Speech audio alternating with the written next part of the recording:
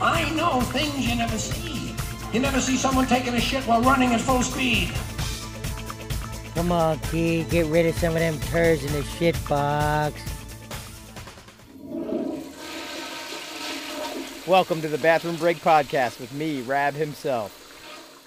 Hey, what's up, everybody? It's Rab from the Bathroom Break Podcast. Just wanted to take a minute to thank you all for listening to the podcast. It's been a lot of fun to sit down with some really interesting people and shoot the shit, talk all that poop and stuff.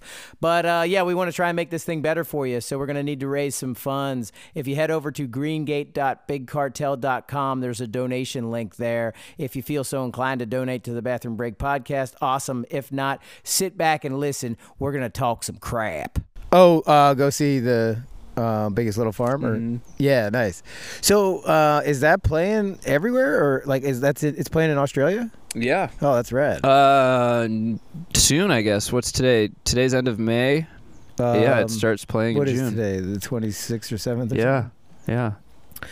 Damn. So it starts playing in June in Australia, and then is it gonna go like kind of worldwide, or?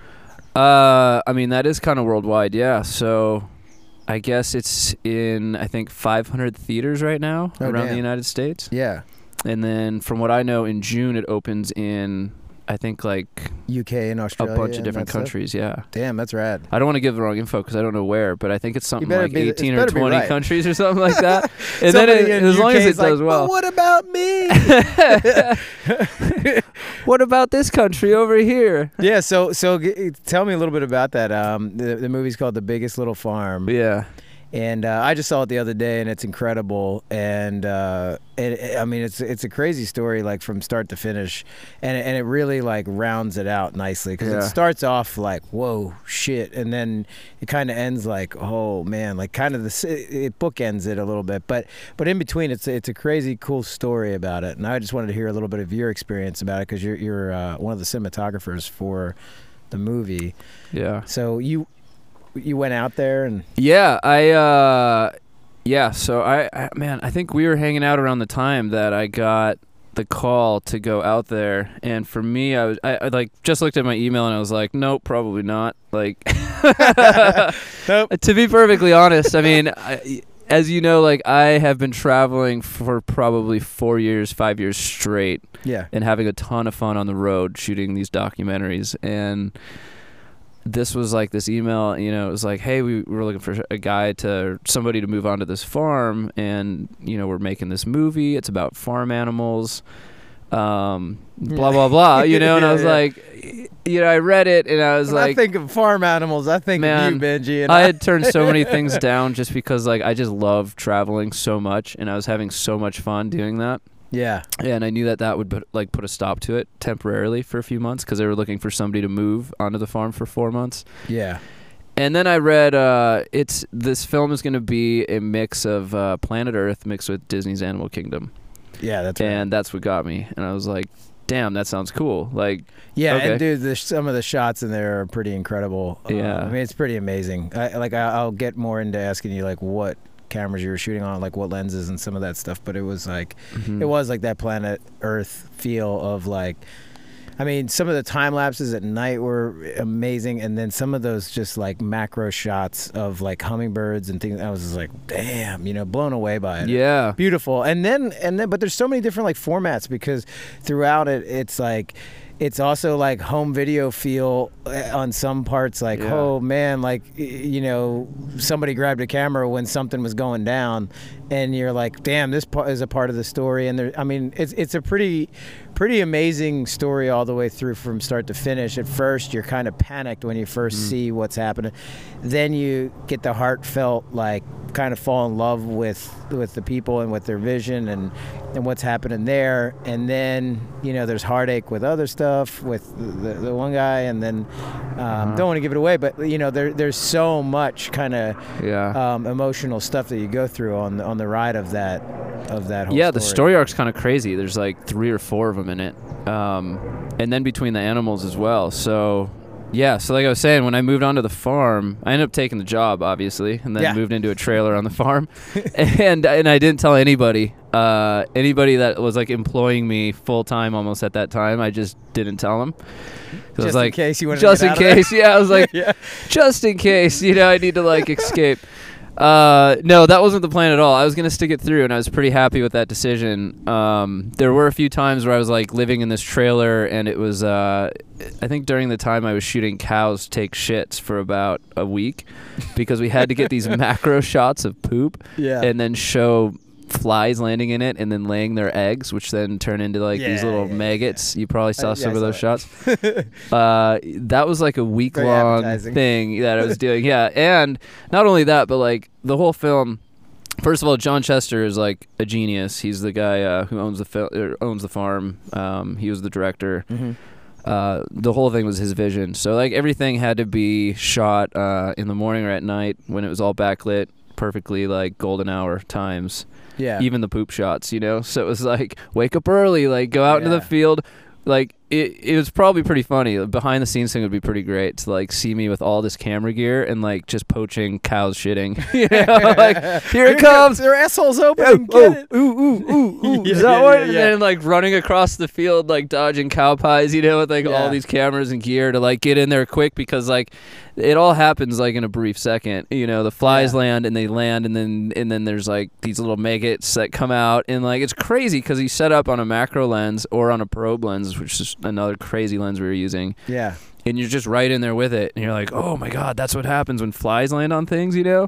And it freaks you out because you're like, what happens if a fly lands on my steak? Or like, it's gross. They're laying that like within seconds. Is that really what, Yeah. So, yeah, like I said, I didn't tell anybody. I just went on. I started doing it. I got the job. And it was a ton of fun. It was like waking up early and hanging out with animals every day. Yeah. And the idea was to figure out what the story was with the animals. Okay. Not that it'll give it away, but I'm sure everybody loves Emma. Yeah, Emma the pig. Yeah, like that is like Asha's in love. Like we actually had bacon that morning, and she was like, "I feel so horrible. Like I ate Emma," and I was like, "Technically, you ate Emma's kids because Emma hung around and the kids." Yeah. But yeah, no. I mean, to give an idea of the story too, like I heard a story from you once about how when you first got there, like when you started eating the food there. Oh yeah. Like I wanted to hear about that. Was trippy. It was so I was lucky enough to be on the meal plan, which not everybody there is on the meal plan, so it's kind of a special thing. Yeah. Meaning that you get to eat there? I get to eat the food that is grown on the farm. Cool. So Molly, John's wife, the other co-owner of the farm, who also had the idea to build this place, she's a chef, and she wanted to build a farm that provided the most like healthy, natural, biodynamic, a step above organic food possible in the most traditional way. And so the farm, that's what it grows. And so, me being like decently healthy, you know, like I eat pretty good, I thought, like organic food. Right. I mean, I've been working on projects where I see, farms and what kind of stuff they put on the crops and everything, so I'm pretty well aware. But when I got onto the farm and onto the meal plan, I was sick for like 2 weeks.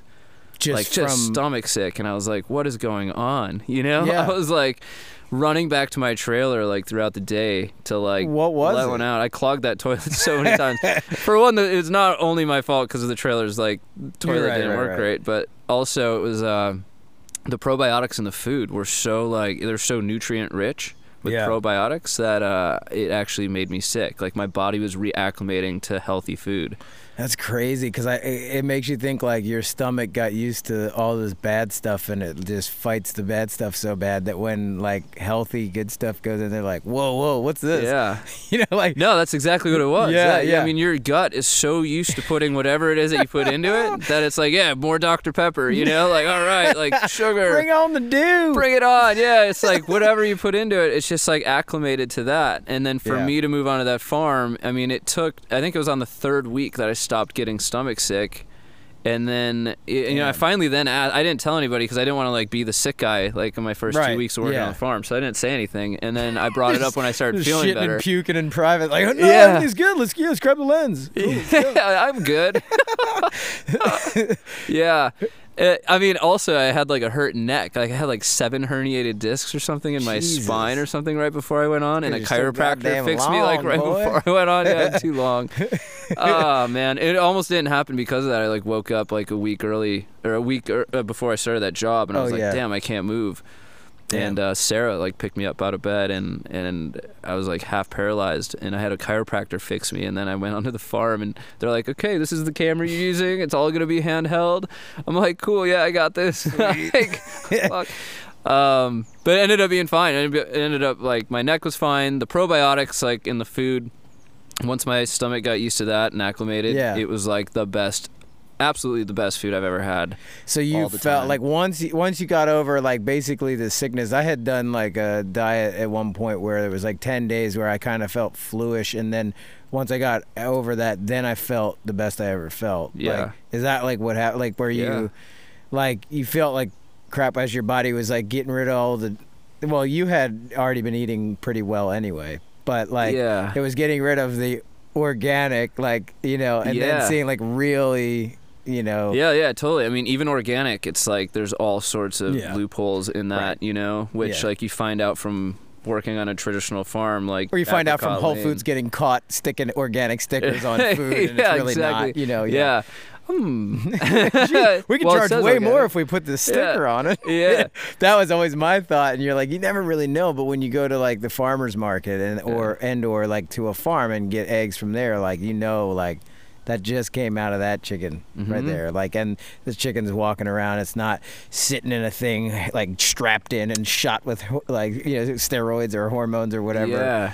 So I mean that's crazy. So you got to experience what that is, and was your body like? Did you feel so much better from that food? Like once you got over the hump, you felt. I mean, just the cooking in general was insane. I mean, there's professional chefs, because that's what Molly is, and so there's like that's who they hire. And actually, our friend Jim and Jill, I got them a job working there as chefs for a minute. Also, oh, nice, yeah.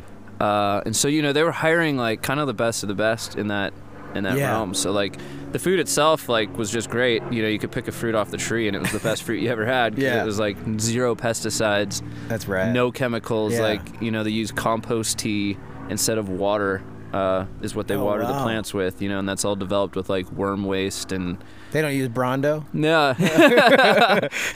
It's like Kool-Aid. Yeah. Put Kool-Aid on it too, but flavor it. Yeah. But yeah, I mean, it was the best food I've ever had, and the eggs especially. Like you might see in the film, like the eggs in the chicken process that they go through to get these like eggs. Oh yeah. I mean, there's a reason why they sell for as much as they do at like Erewhon. They're like the most expensive eggs you can get, but like. How much is it? $15 for 12. Well, that's not that bad, right? Because it's just like a buck an egg. I mean, it's crazy compared to what else you'd be paying. It's $3 for like a normal, or for like the cheapest or whatever. But you're never gonna have a better egg in your life. Yeah. Like I can guarantee. The one was crazy. How they had that big one and then they broke it. And then the one inside. Yeah. That was a trip. I've never seen that before. Yeah. So, but yeah, no, I mean, you got to go check out this movie, The Biggest Little Farm. Benji Lamfer here is my guest on the Bathroom Break podcast, and he's one of the cinematographers for that film, and it's just a really neat look into what it takes to do this type of farming, and it's called like. What type of farming? Just kind of traditional? Is what it's called? So the farm is a traditional farm. In the film, John has his reasons for staying away from the title of biodynamic, but it is a biodynamic farm. The way that I was first introduced to it was it's a biodynamic, biodiverse farm. Biodynamic being a step above organic. Yeah. In the fact that there's like 0 pesticides, 0 chemicals. Even the farms next to it that neighbor the farm were only allowed to spray their crops on non-windy days at a certain time so that their chemicals wouldn't blow over. So there's a lot of attention put towards like keeping it chemical free, and then the biodiversity comes in the way that the animals cohesively work together Yeah. to eliminate that as well. Yeah, it made me think, like, when I started to see kind of how, like, the whole ecosystem of everything was working, it made me think of that video that with the wolves in Yellowstone. Have you ever seen that video? I don't know. So they talk about, like, how they reintroduced the gray wolf into Yellowstone because it was no longer there, and then you see, like, the effects of, like, oh, well, that needed to be the predator of this thing that was killing all this, that was killing, and it all just affected one another. And I had seen that video a few years back, and it was, like, pretty mind-blowing to see, like, how if one thing's off. And I sort of had that mindset going in when I was watching The Farm. As you see, if one thing is off, everything is off. And so then it was like, you know, the course of time that it took them to figure that out, to, like, to go, okay, there's certain things that we believe are pests, but they're actually good because they're doing this and they're doing that. And, like, so learning that along the way was pretty neat to see how it all kind of works together, to be able to make it. Yeah, and I came in, I moved to The Farm 2 years ago, so the film takes place over the course of 8 years. I think 7 to 8 years. Yeah. And I came in, I think, around year 6, and so, like, a lot of that had already happened, but it was crazy to get to see it towards the end of that cycle of seeing it finally, like, cohesively working together. Yeah. Because it was, and it's a trip. It's like, oh, wow. I mean, the owls, you know, like, the owls were one of the first things that I started shooting on the farm, and that was, like, a 3-week project. They gave birth to, like, these baby owls, and they were going to fledge, and so I had a duck blind, and at, like, 9 or 10 p.m. at night, I'd get in this duck blind that was set up by the owls, and then I would sit there, I think, from, like, 9 until 5 a.m. when they would kind of slow down. Oh, yeah. And I would just wait for them to, like, fly out and hunt, but then also for these babies to fledge. Turns out it had 7 babies. So, Damn. like, what I thought was going to be, like, maybe 1 or 2 babies and might take, like, a week to tell this story. Yeah. And we're also trying to, like, find the story between these animals. Ended up being, like, you know, 2.5, almost 3 weeks. I think I was, like, living in this duck blind at night, doing overnighters, documenting these owls. And it was cool. You know, like, I really felt like I was filming something like Planet Earth. I wasn't, like, capturing a snow leopard, but it was like, might as well. But pretty much the snow leopard of the farm. You know, and so, like, it's fun. It's, like, really fun focusing on something like that for that long. And the owls were, like, one of my favorite times on that farm, because it was like these 7 babies finally came out, and they didn't know any different. They didn't know, like, me was just, like, me being there was normal. Like, they didn't know any different. Like, I was their father, you know? Like, I was, like, this other thing that was, like, living amongst them. And so... Yeah, that's crazy. They let me film them, no problem. Their parents would freak out. So they'd go hunt, bring, like, dead rats back or whatever they were catching. Yeah. But the babies would just come out and they'd, like, stare at me. And I could film them and got these really cool shots. That's awesome. Yeah, that's crazy to think, like, they didn't know any different. So then that's just their world, and they're, like, cool with you. And then the parents are like, get this crazy ass out of here with that lens. Yeah. They're like, not today. I haven't done my makeup. A 100 to 400. Yeah. I mean, it's cool because I really like. It really fit a niche that I've always liked with filmmaking, which is, like, very immersive filmmaking. In any form. I mean, whether it's like I'm filming a band, like I want to live with the band, or in the past I've moved them into our house, and you get to know them, you get to, like, really tell their story. It's like with Vice, you know, I've like been in situations where I fully immerse myself in that spot to tell its story. And for this, it was like a 3 to 4 month project of, like, immersing yourself with farm animals, you know, which is like. It doesn't get much better than that. It's just cool. You get to hang out with these, like, little lambs as they're born, and then they think of you as just somebody that's, like, lives with them, you know, and like, they're not afraid of you, and so to tell those kind of stories was pretty incredible, and to, like, kind of create them as they went on. The big one in there too that I was proud of was the ducks.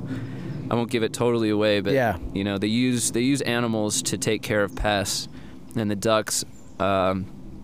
They release into the lemon trees, different row of lemon trees every day.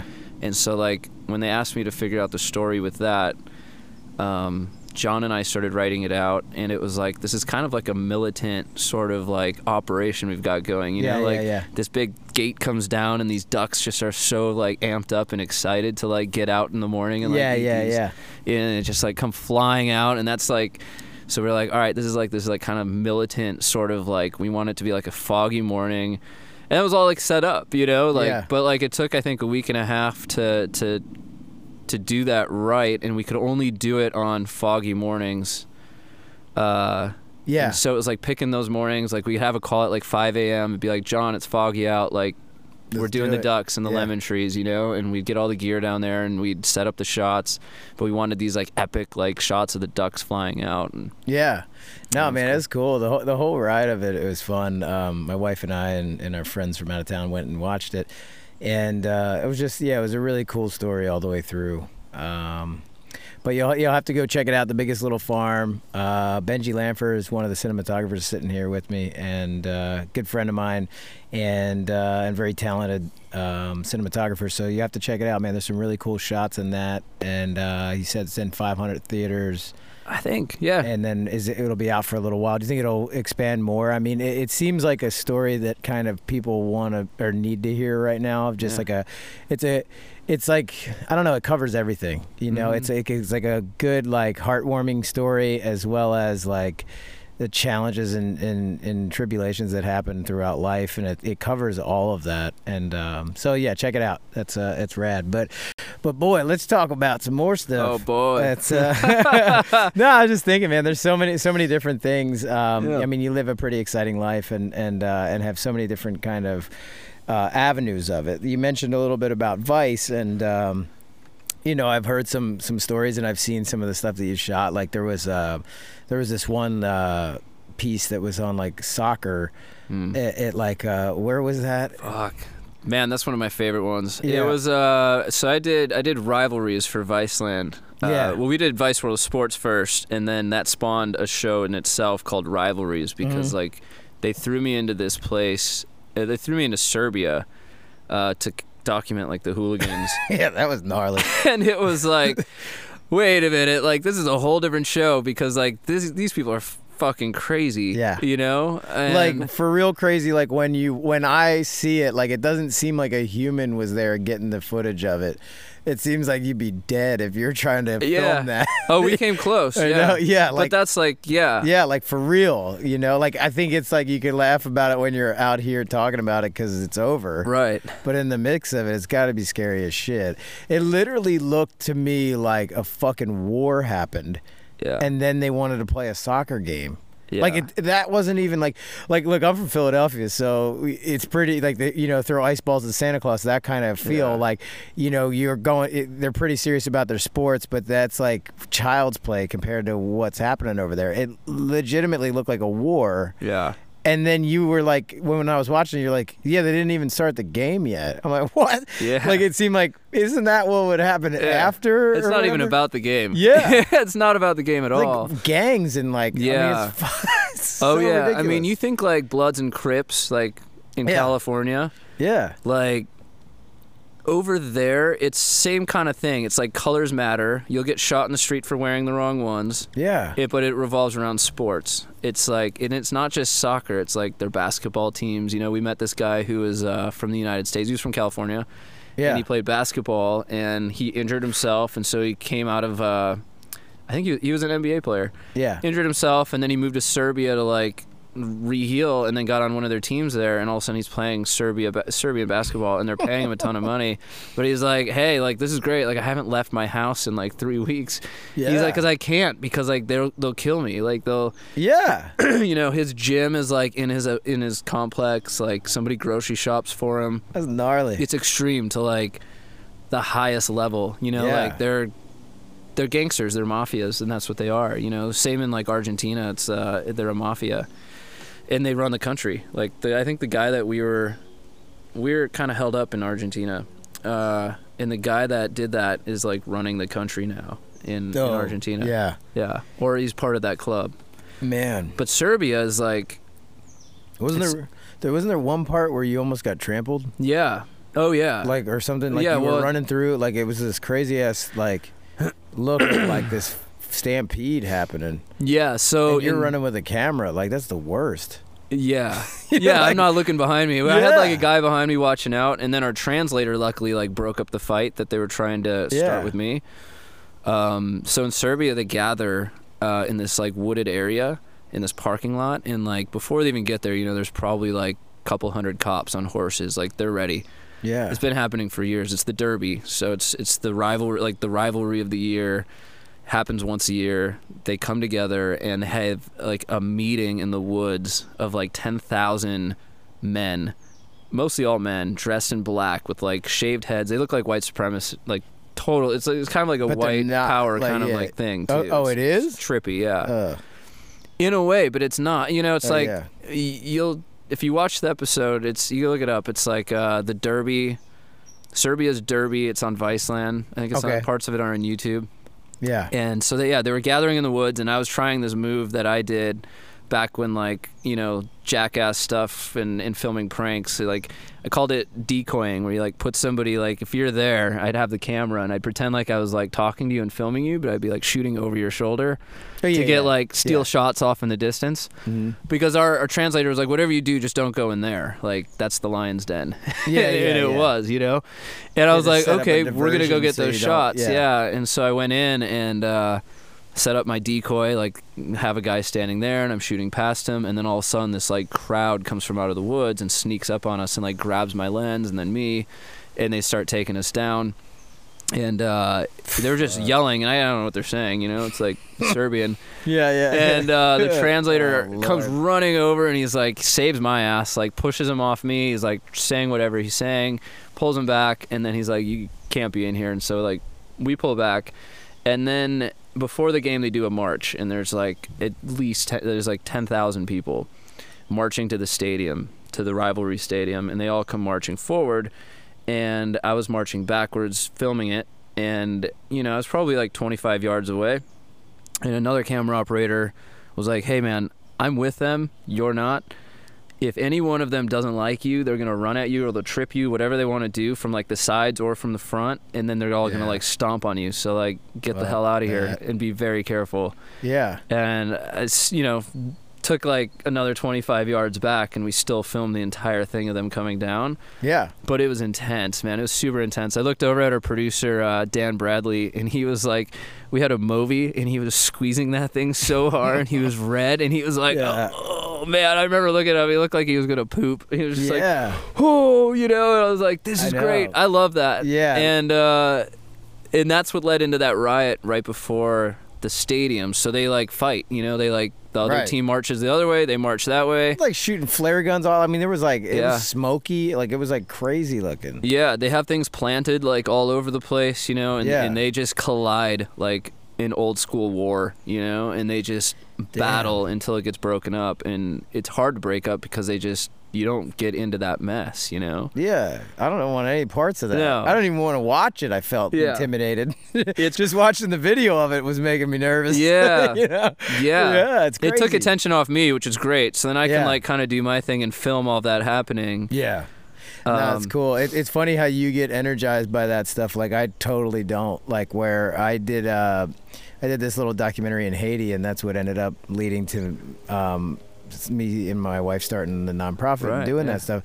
But when I was down there, like we were filming this thing, and we were trying to like basically push our way into this like nonprofit place or whatever, and they were armed guys screaming at us in Creole, pointing shotguns at us. Yeah. And like I just thought to myself, I'm like, this is how you get shot, because I don't know what the fuck that dude's saying, and he doesn't know what I'm saying, and he thinks I'm armed, so he's pointing a sawed-off shotgun at me. But I'm looking through the viewfinder, and it just looks like a movie.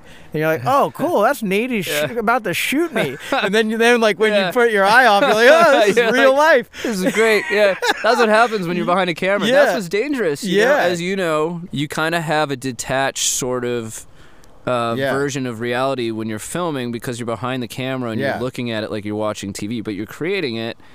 But it's like a lot of times it's not until you put the camera down that you realize like what happened was kind of crazy, and it could have really like Yeah. gotten you shot. Well, that's exactly it. I right after that, like I kind of like came to reality with it. Yeah. And then by the time we got out of there is when like the adrenaline and everything kicked in. Then I started getting freaked out by it, but it was after, and it's like I could have already been shot by now. Yeah. You know, like that was like you don't even notice it, and that it is like just those are those moments where those like language barriers, they think you're doing something, you're not even really doing that, but they think it, and then somebody squeezes a trigger and something bad happens.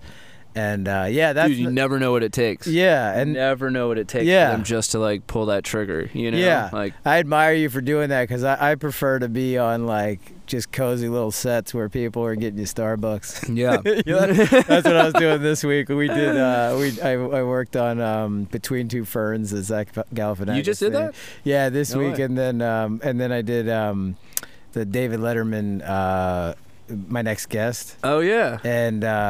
and those. Yeah, I like that world a Yeah, lot better yeah. than having shotguns. Yeah, pointed that's at a me. little more safe.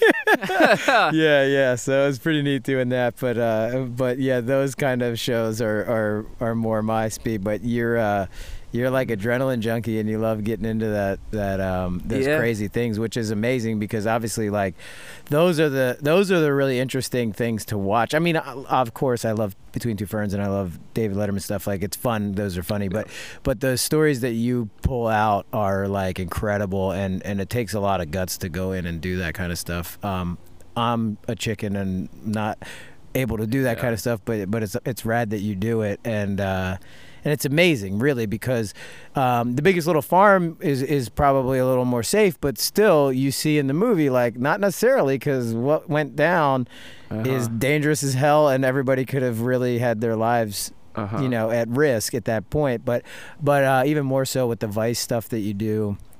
It's just crazy. I mean, hearing some of those stories, I remember you told me that like you wrote goodbye letters at times. It's like, dude, you know, like I said, for me, I'm like, I'm good. I'm just gonna go sit and like, you know, have catering. I don't look forward to those times, by the way. Yeah. That's not something I look forward to. Not that you look forward to, but I mean, you kind of have the guts to put yourself in that spot. I like pulling those stories out. Yeah. Yeah, and I think that's like the niche that I found, you know? Like, it wasn't something that I knew until recently, until I was put into that position, you know? Like, I've been filming since I was 14 and doing similar stuff to you, and that's kind of how we bonded. Yeah. That and just... and Turbo Negro. And Turbo Negro being in a tight leather suit, and then dating shortly after for a good 9 months. Going on the whole tour of... Benji took me on on like a whole trip on the weekend, and we did all the romantic things that him and his girlfriend did, and then showed the photos, and she was like, "Hey, what? You took him to that spot? You stood on the same rock in Big Sur that we stood on to take a photo?" Yeah, so we should go into that story quick. Yeah. I know. I found the romance that is Benji, and he really romanced me. I couldn't help it. You're fresh meat out in California, so we had to throw some salt on that, you know, cook you up a little bit. God, that was so much fun when we had that going. Yeah, we had his girlfriend questioning whether or not he was in love with me as well. We were. Yeah. And, she believed it pretty hard. Yeah, so Sarah, my girlfriend's like, she's a bit gullible, and and for some reason, she was working at the bar at the time. She's a full-time makeup artist now, but at the time she was doing both, and she was at this bar. And at that time, like, we had just been like hanging out when she wasn't home. Like, you were editing Borrowed Happiness, Clackety Plam at my house. Totally smooth, totally killer. Totally killer. And you're literally here every night. And I don't know how you miss it. Like, she missed you every single night. Like, so it just, like, after a couple of months of Sarah not meeting you and us hanging out, she got this version of us being gay in her head. Yeah. And we played along with it because we're like, yeah, we're totally gay. and so I started recording all of it and filming the conversations and like, and as you know, like, you know, every Sunday we'd go play volleyball with Jim and Jill at the beach, and then we'd go back and have art night and make dinner. Sarah was never there because she always works Sundays. We went on a road trip together. Paintings, like everything that we would ever do. And then we even took it as far as like having other people post about it on social media. So Yeah. it was like, you know, our friends were then posting pictures of us of what Flying they thought kites we were and- flying. Yeah, we were flying kites or parasailing. Yeah. And so they would just tag us in it, and then it'd show up on Facebook while she was at work. And Yeah. like from the bathroom, she'd be like, "What the fuck is going on? Are you gay? I know. I've been dating you for 4.5 years. I think I should know if you're gay." I'm like, "What do you got against gay people?" Yeah. And the whole well, that like, was the best is that like you made it so like as if she was being homophobic. Like you turned it on to her and was like, "Well, what do you got against gay people?" She's like, "Nothing." Like what? And then you know, like so she's trapped Yeah. either way. Like Yeah. she's just trying to get the straight answer Yeah. of like what's going on, and then you're making her out to be this like bad person Yeah. for. And she's like, "No, I don't know. Stop. I I don't love gay people." Yeah, like I'm what are like, you "Good, talking then about? Like just be it's in just love." that I should know like if you're having like a gay affair behind my back, Yeah. like and Yeah. so Yeah. she was trying to figure that out. Yeah. And like you said, she's gullible, so you could kind of really just twist it and turn it, and then she's like. But she couldn't tell if she should be mad, but didn't want to be mad because didn't want to seem like bad, like. And then she's in a weird spot because then as she, is like she was losing either direction. Dude, it And- was so great. yeah, it was funny. And It then was when so she great. finally came over and I finally met her, we were Hanging out with a we gay were on couple. a couples night because it was like there was a gay couple and then me and Benji and then Jill and Jim, Yeah. our friends that are chefs, and they were like cooking for us, and it was like a art night, and then Sarah's like, "No, I'm coming over." And you're like, "Nah, we're good. Like we're hanging. We'll Yeah, we're We'll about see to you leave. tomorrow." It's like 11 o'clock. Like, I'm taking off soon. You Like, shouldn't come. I am coming down there." What's the address? I'll be there in 15 Yeah. minutes. It doesn't matter where you are. I'm coming, and I'll be there in 15. And just then all fired up, like Yeah. coming down, like I'm gonna catch just something. Cruella de Vil, Yeah. like down the road, shows up to the house, Yeah. and then walks in, and it's like it's perfect. It's like Jim and Jill, Yeah. a gay couple. The two guys. They're are sitting on each there. other's lap, and then you and I are right next to each other on the couch. I think we were holding pinkies or something. You Yeah, know? yeah. She like came in. And it was like, oh. And like I don't think you told Jill and Jim that she was coming, so that when like the door opened, they were kind of like, "Oh, hey, hey," Oh. and then like Yeah, and we're like, oh, and then it made it so awkward. and then when we finally left, I was Yeah. like, well, she's like, are you coming home with me, right? And I was like, well, I came with I Rab. came with so- Rab, and you're like, it's all right, just you go there. I was like, I'll ride with you next time, and we like gave like this really Yeah, like a nice, weird warm long hug. Yeah. Yeah, and it's good because I'm so short and he's like a foot taller, and then I'm just hugging into the midsection. But no, man, that was a lot of fun and funny, and we had all these grand aspirations of doing things so that she would walk in on S&M and weird stuff. But We're gonna be hog-tied, and oiled up to the bed. Yeah.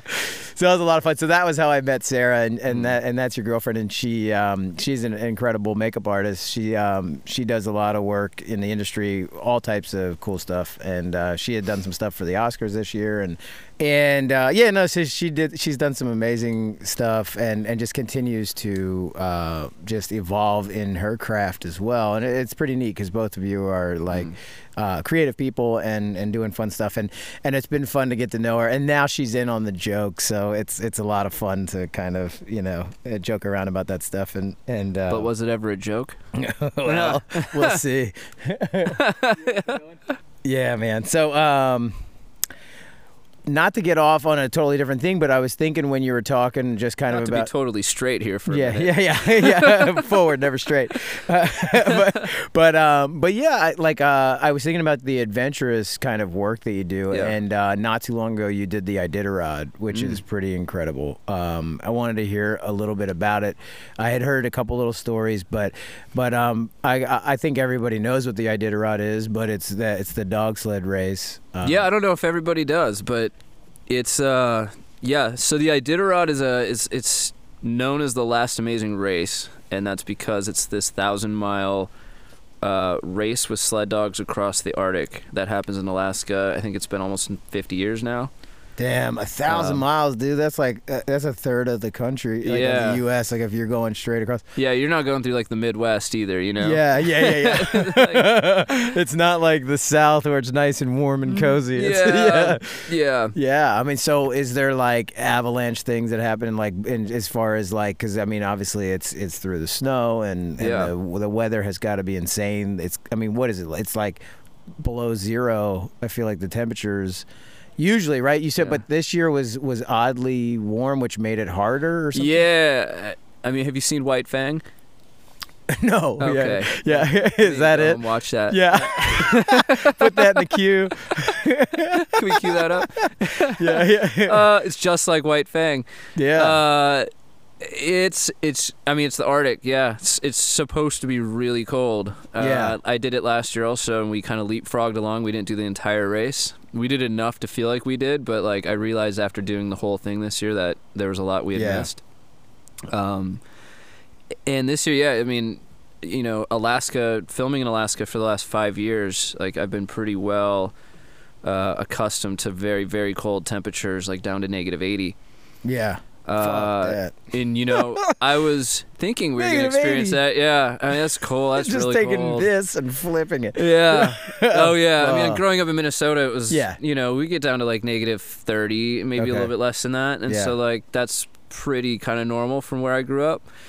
Alaska, like that's pretty normal all the time in the wintertime. Yeah. And then it's like double that, you know, or it's more. normally like -30. Is that you're saying? Yeah, It's I mean in the normally wintertime it'll get pretty much like that. Yeah, like that's not like extreme. That's not too much for Alaska. You know, it's like Not extreme. That Yeah. sounds so crazy. Yeah, and so when you think like the Iditarod, and when we were thinking of like this full 1,000 miles that we were doing across the Arctic, it's already in my head that like, you're gonna run into that,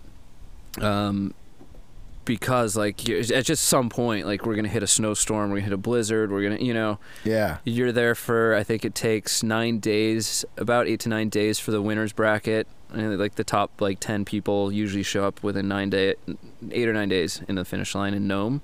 Mm-hmm. And we were riding with a guy named Jesse Holmes, who's on a show called Life Below Zero that we document.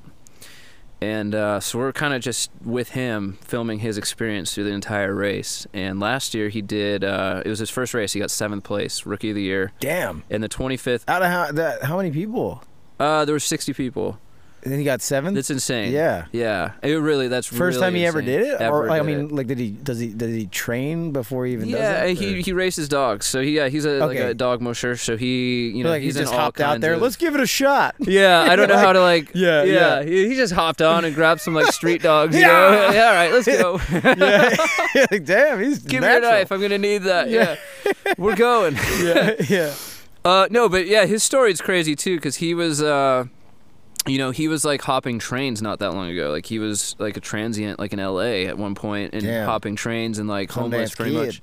Exactly. Yeah. And made his way up to Alaska, and that was his dream, was to race dogs and be a dog musher. So for him, you know, the Iditarod is the Super Bowl of that, Yeah, for sure. and it's like the Super Bowl in Alaska. So everywhere else, you know, except for like these Arctic type places like Norway and like, you know, some European countries, and Alaska is like, when this happens, it's like everybody's there for Yeah. it. You know, it's this huge event, you know, and people are like tailgating like you would at the Super Bowl. Like people have these giant bonfires in the middle of the ice. Like everybody Damn. comes out for it. Yeah. All these little villages, and that's kind of what's like the coolest part about it, is that you're going across the Arctic into like villages that you would never ever see ever in Alaska. There's no way to get to these places. There's not even a road. You know, like Damn, you have to okay. get there by dog mushing. Like you have Yeah. to get there by like a sled dog team. Yeah, that's wild. And so you show up into these little villages that like this is the highlight of their year, you know? And then you get these like dog mushers that come through that you know, everybody knows who they are. I don't know who the hell they are. You Yeah, know, yeah. I'm getting to know them because like now it's our second year. Yeah. But you come in and But they got cool. fans and stuff. Yeah, not only yeah. them, but the dogs have fans. Wow. So the dogs are like, they know the names of the dogs. Damn. You know, like the dogs are on covers of magazines, and like there's write-ups about the dogs, Yeah. you know? And That's so like crazy. you come in and you're coming in with a pack of 14 dogs, and the villagers are just as excited to see like the dog mushers they are to see the dogs. They get pumped, Yeah. you know? And that's pretty cool to see. And what was cool about this year is we did the full 1,000 miles, which meant stopping in all these little villages, every single one of them, with the dog teams, Okay. and getting to see these people get all excited about it. Yeah. During the race. During the Yeah, race, yeah, yeah. okay. But Nice. it was, yeah. I mean, it was so challenging. Like it was the most challenging shoot I've had. I know. I mean, I feel like it would be hard just to do it, but then you add camera packages and like all that. Like it's Oh man. like, cause whenever you see those kind of things, it's like, damn, like that person that's racing the race is like, that's hard, and no one thinks about the person holding the camera. It's the hardest for them because they got to do everything that they're all doing, plus work and focus and focus lenses and just your gears falling apart because you're in negative 80 degrees and this, and like all of that, all the elements that go into that while you're working that. I mean, it's really difficult. I watched that Ultimate Expedition thing that like Steve-O and Yuka did, and like that too, you're summiting this mountain, and it's like no one's thinking about that person holding that camera and the person holding the boom mic, and that is like awful because you got 30 to 35 pounds on your shoulder, or you got like a field mixer on your waist, and it's like, dude, that on top, just being a person getting on the sled is hard. But then throw the extra especially when you're weight. Dressed like the kid from the Christmas Story, like you look like a starfish. You're like, oh, you can't move. Yeah, you have so many layers on, and this was a little bit better than normal. But yeah, you're totally right. I mean, it's like and not only like are we documenting him, but we have another show called Life Below Zero, so they want us to document our experience, like you were just talking about. Yeah. And it really should have another team doing that alone. So you got to do that and that. Yeah. Oh, okay, so now we're miking ourselves up as well, and we're filming our experience through the entire trail, which on this one was really fun because it was like beginning to end. Yeah. And so it was getting snippets of that, but it was also very challenging because for many reasons. I mean, the first like 2 days of filming, we didn't sleep. We did 40 hours not sleeping. Yeah. Going into the race. 40 hours right into it? Right off the bat, yeah. We went across the finish line, we didn't sleep for 40 hours, and then took a 20-minute nap, and then did another, like, 30-hour day. And I was DPing it and producing, and then I'm also, doing sound. We don't have a sound guy, so there's just a team of 3 of us. So there's a lot to focus on. Yeah. And then the media at the end of the day, like making sure all the cards, like it's GoPro heavy. There's like 5 GoPros, and like taking care of that. And so like not sleeping and all that is one thing, and then working off of that, and like you're hallucinating on like day 3. Yeah. That was new. I hadn't hallucinated yet. And then you're filming, like you're trying to like film this race that you're just in like the most extreme elements, like when you do get a nap, you're napping in the snow, like you just throw like your negative 40-degree sleeping bag into the snow, dig like a little hole and like cover your eyes and rest, but you're resting in the middle of the day. And you won't like freeze or whatever, like when you're... No, I mean you can, yeah. But I mean, like I was saying, like this one was pretty exceptionally warm for the Iditarod and for Alaska, so like global warming, like it doesn't exist, but go ahead. Doesn't exist, yeah. but I mean, like the negative 40 sleeping bag is protection enough, like that you won't freeze. In that? So for I wouldn't take off my clothes, so I would be in full layers and the negative 40, and then I just wrap myself like. Okay. With things that I know how to do, with like hand warmers in the bottom of the bag or foot warmers and things like that. And then you got batteries dying because like it's so cold. And things, like there's so many different like elements to it. Yeah. But we have like the best people on it. Yeah. And that seems like just a rad challenge to kind of like see that you could do it. Like, and I love that. Yeah. Yeah. Yeah. And I know that about you. That's what I mean. Like you do those things that kind of take it to the next level of challenging yourself to make a film or a documentary or whatever it is that you're doing, and it's like it's super challenging stuff, which is cool, and it's awesome to like witness that as your friend and see, oh damn, this is the next thing that he's doing. It's fun to be like a spectator of that, you know. Like me, I'd probably be bitching and moaning the whole time it was cold. Like, God, I gotta sleep in this mat, So I'll be on the set with the Starbucks. It's not for everybody. But it's so cool that you do it and like that you have that, because you're a super adventurous person, and I think like my adventure consists of like, let's go camping, like in the backyard. versus in my versus bed.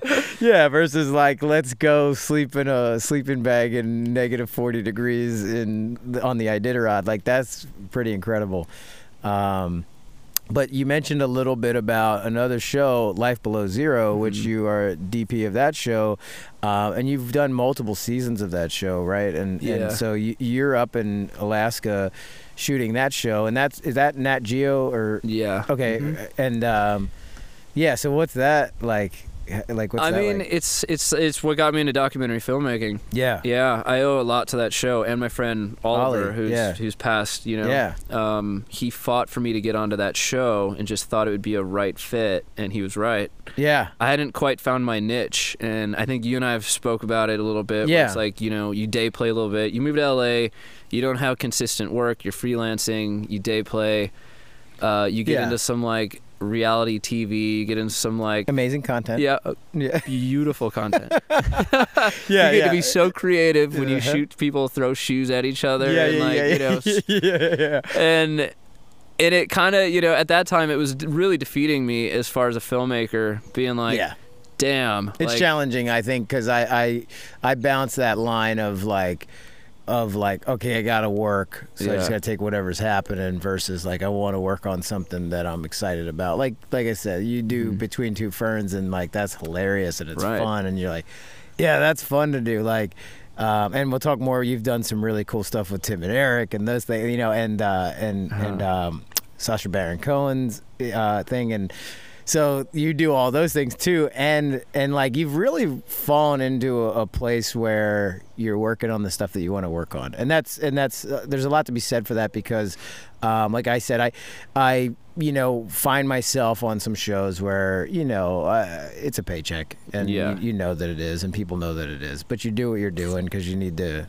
make a living. But but when you do get onto the ones that you're excited about, you could just feel the energy shift, and how much different that is for you, and it's so important because you spend so many hours on set, and you spend so much of your life doing that stuff. If you're doing the things where they're throwing shoes at each other, it's like really soul sucking, and you kind of are like, oh God. Of course, sometimes you just have to do it, and you know, it beats the alternative of like, you know, for me personally, if I had to do some like, you know, like an office job every day or whatever, I might go crazy on that. So it beats that alternative. But when you get on a fun show that you're like, man, the energy's rad, like it's like it's energizing rather than soul sucking in terms of just being like psyched on what you're doing and like excited to see the finished product. It's really rare that you like go, hey, I want to check this out. You know, like after you finish working on it, you're like, I'm gonna watch the episode. Watch that. Like that's pretty rare. So it's pretty neat to watch because, like I said, I mean, you've been killing it for years now, just on projects like that, like on The Biggest Little Farm and all the Vice stuff and Life Below Zero, and then. Just to jump over to that, like Sacha Baron Cohen, what is the show called? The Who is America? Who is America? Yeah. I mean, I remember because you were quiet about it, but you had talked to me a little bit of just like, hey, I'm on this, but I gotta be like, I can't say anything about what it is, but I'm on this show that's pretty cool and blah blah blah. It's pretty cool. Yeah. And I was like, cool. And then to come to find out, like you gave me and Asha, my wife, like tickets to go to see the screening thing, and that was rad because we went in and saw the Who is America. Like I didn't really know what I was even going to see. I think you mentioned briefly before, like, oh, it's a new project that Sacha Baron Cohen's working on, so I knew that much information going in. And then you sit down and saw, like, you know, him doing what he does best, because he's genius at kind of poking fun at, you know, the hypocrisies and the ridiculous you know, things that go on in America, but also in the world, and it was hilarious and fun to see that, and so like you get to work on that cool stuff. Dude, that was amazing. Yeah, it was a dream come true, that one. Yeah, and so was that like you had known somebody and they brought you in, or you had like, because you hadn't you worked with them before on something? Or? Yeah, so Chris Darnell is who brought me in. He DP'd that. Yeah, and him and I met him here at the castle. So nice. This place. What do you mean? Yeah. Are we sitting at a castle? In that wide shot there. I've lived here for 9 years. When I moved from Santa Cruz, I moved into the castle. Yeah. And when I moved into the castle, I moved in with Adam and Lisa, who you know. And Lisa is known for being on America's Next Top Model. Yeah. And she was doing a show, like a show about her at the castle, and we were all kind of involved. Yeah. And so I just naturally just walked into this like part of like that house Situation, in that yeah. situation, and they were filming us, and it was our friend Jamar and a bunch of other friends, and then this guy Chris Darnell. So I actually met Chris while he was filming me here as a character on this like show that was just ended up being a pilot. Yeah. But I would just take Chris and we'd go have fun. I'd take like a saucer and we'd go sliding down the Hollywood Hills with like a medieval helmet and a stick, and we'd just be like whacking stuff, you know? Yeah. And we just had a good time together. And so it was like a year later, he called me to come and work with him on some comedy stuff. He does a lot of Comedy Central. Yeah. We ended up doing Tim and Eric together. Yeah. Did a bunch of Tim and Eric, and then it was great because like I rarely got to work with him because I then went to National Geographic and Vice and was full on with that, but I would hop off when he gave me these like crazy offers, and they were always like he knew like what I liked and what we liked to work on together. Yeah. And so it would just be like random. Like I think 4 years ago he called me and was like, "Hey man, do you want to take like I just know when he calls it's going to be an adventure, you know?" And this one back then was like, "Hey man, I got this, we're going to do this thing with these comedians. How do you feel about like going 900 miles down the Mississippi River on jet skis?" Oh yeah, I remember that thing. Yeah. For this thing for Comedy Central as like a charity for, delivering goats and chickens to Africa. It was called Roustabout. Yeah. And I was like, hell yeah, I'm going to do that. I took off time and we did that. We went from Chicago to New Orleans on jet skis and we filmed like a comedy troupe go down the river, jet ski the entire thing, and do comedy shows along the way. And it was great. And so, with no exception, Who Is America, which we didn't know that was the name at the time, got brought up to me a couple years ago, and he called me and he was like, "I have this project, blah, blah, blah. I can't tell you what it is. Just trust me on this one. I'm going to send you an NDA, sign it, and just say yes." And I had just done The Biggest Little Farm. I had just gotten off the farm. I'd been wanting, I was like eager to get back into traveling again, get back in like with Vice, and like all of a sudden this project was like, he approached me with this project, and after I heard who it was and what it was going to be, I was like, oh shit. Sacha Baron Cohen is like my social, not social, comedic like hero, you know? And so to get to work with him was insane. And from day one, it was just like, okay, like, this is like Borat all over again, but like he's tackling political. Yeah, and so many different characters, and and what was cool about it was like he took a liking to me right away because I was tall.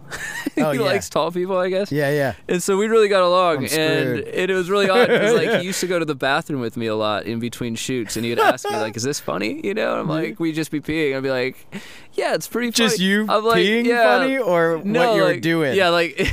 I was like, "Is this funny?" Show me his dick. Like, is this funny? No, he was asking if like the bit was funny, like. And he kind of confided in me a little bit with like seeing like how it was looking on camera, but asking if it was coming across funny. Yeah. And to me, I was like, dude, you're Sacha Baron Cohen. Like, if this is funny, like you are. Yeah, but even like those people, like even like the best of the best are still slightly insecure about whether it's working. But to me, it was just like my like 10-year-old self was just like, holy shit, like. Yeah. It's cool to be in that spot and be like, I get the first-hand look at this. Yeah. And get to kind of, see how it happens. Yeah, and also like be supportive to him and saying like, yeah, this is rad. This is working. Or maybe if you tried it that way or whatever, like, because there are things like that. I think as a camera guy, you can see why certain things work certain ways or whatever, and you are the very first eye on it. It's like that's kind of getting to see that. And that's a very special project where it's not a film set. I mean, it is, but it's a hidden film set. Yeah. And it's very, very secretive. Intimate on a different level. Yeah, I mean, because we're in that room with him, and there's just 2 cameras and him. Yeah. And the director will come in every once in a while, who's also in character. We were in character.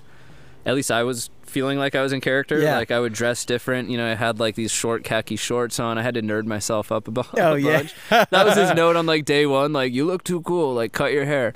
I was like, I'll put it in a ponytail, and then grew out my beard a little bit so you couldn't see me smiling. And then I usually put something in my mouth to stop me from any kind of grinning, you know, so I could chew on something, because like you're literally in front of like some of the funniest situations you could ever be involved with. Yeah, and that, I think it's tough too in those situations to not listen but listen, because you have to listen to see where this is taking you, especially if you, depending on your coverage, you have to be listening to what's happening. But if you listen too close to what's happening, you're gonna crack up laughing or whatever, so you also have to like not listen. Like I learned that a lot with DiCamillo when I used to just do a bunch of scenes with Brandon, because he's super funny, and it was really hard to like, so I'd listen but not listen. So I'd listen to where the inflection of the tone and things are shifting, so where maybe I needed to say something, but I would not listen to what's being said.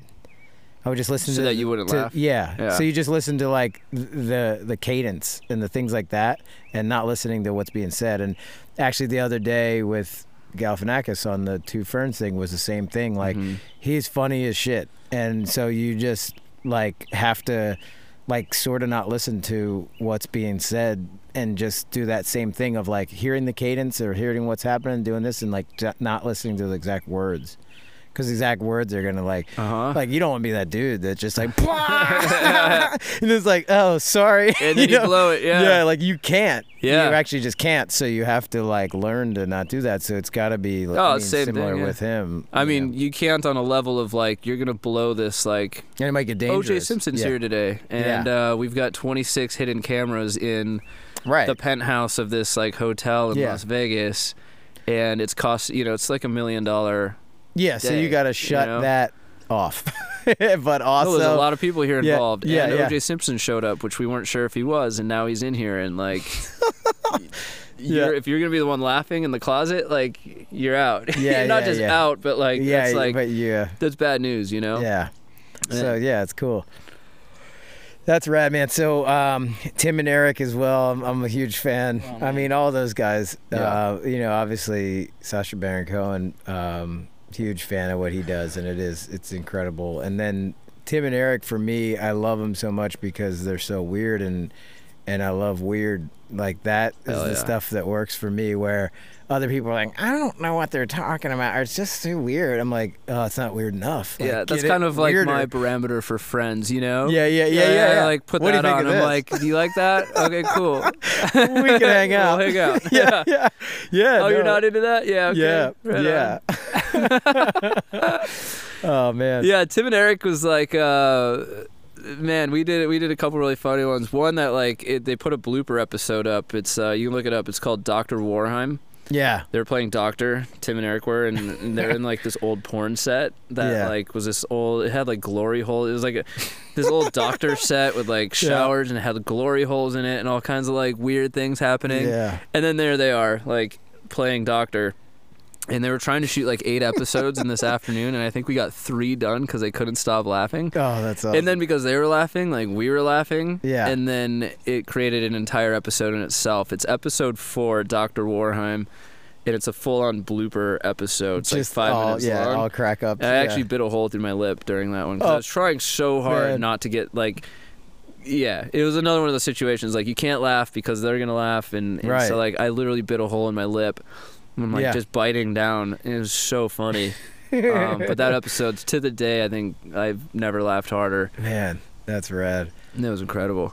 Yeah. So what do you got lined up? Like, what's happening now? Are you going to get back in? So talking about the fact that you do Comedy World, Sacha Baron Cohen, Tim and Eric, those things, and then you also do these crazy adventurous type shows. The Biggest Little Farm is in theaters right now.